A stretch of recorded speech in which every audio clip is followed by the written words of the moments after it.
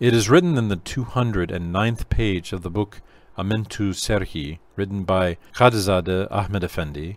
In hell there is a place called Zemherir. That is, it is the cold hell. Its cold is so vehement that it cannot be endured even for a moment. Disbelievers will be tormented by being thrown now into the cold hell and then into the hot one, and then again into the cold one, and then again into the hot one.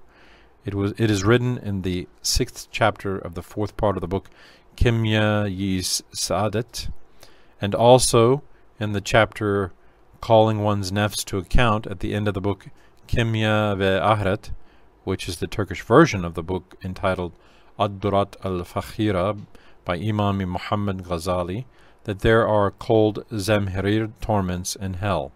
This fact is also stated clearly in Hadithi Sharifs. By attacking Islam through lies and slanders, the enemies of religion say, because all prophets came to hot countries, they always frightened people with fire by saying that fire was the means of torment in hell. If they had come to the poles, to the cold northern countries, they would have said that the torment would be done with ice. These disbelievers are both ignorant and stupid. As a matter of fact, if they knew of the Quran, and if they had heard of the words of the great men of Islam, and if they were a little clever, they would become Muslims immediately. At least perhaps they would not be so mean as to write these reckless lies.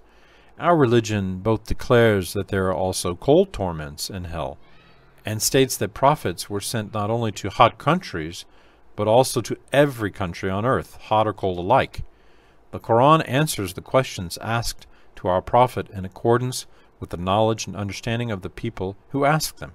Also, it explains the unknown beings in the next world by likening them to the ones which people have seen and known in the world. Since the Meccans had not heard of the poles and of the countries of ice, it would be useless to tell them about the freezing torments of hell. The existence of such information compatible with this subtlety in the Quran and Hadiths causes today's unbelievers to become more confused.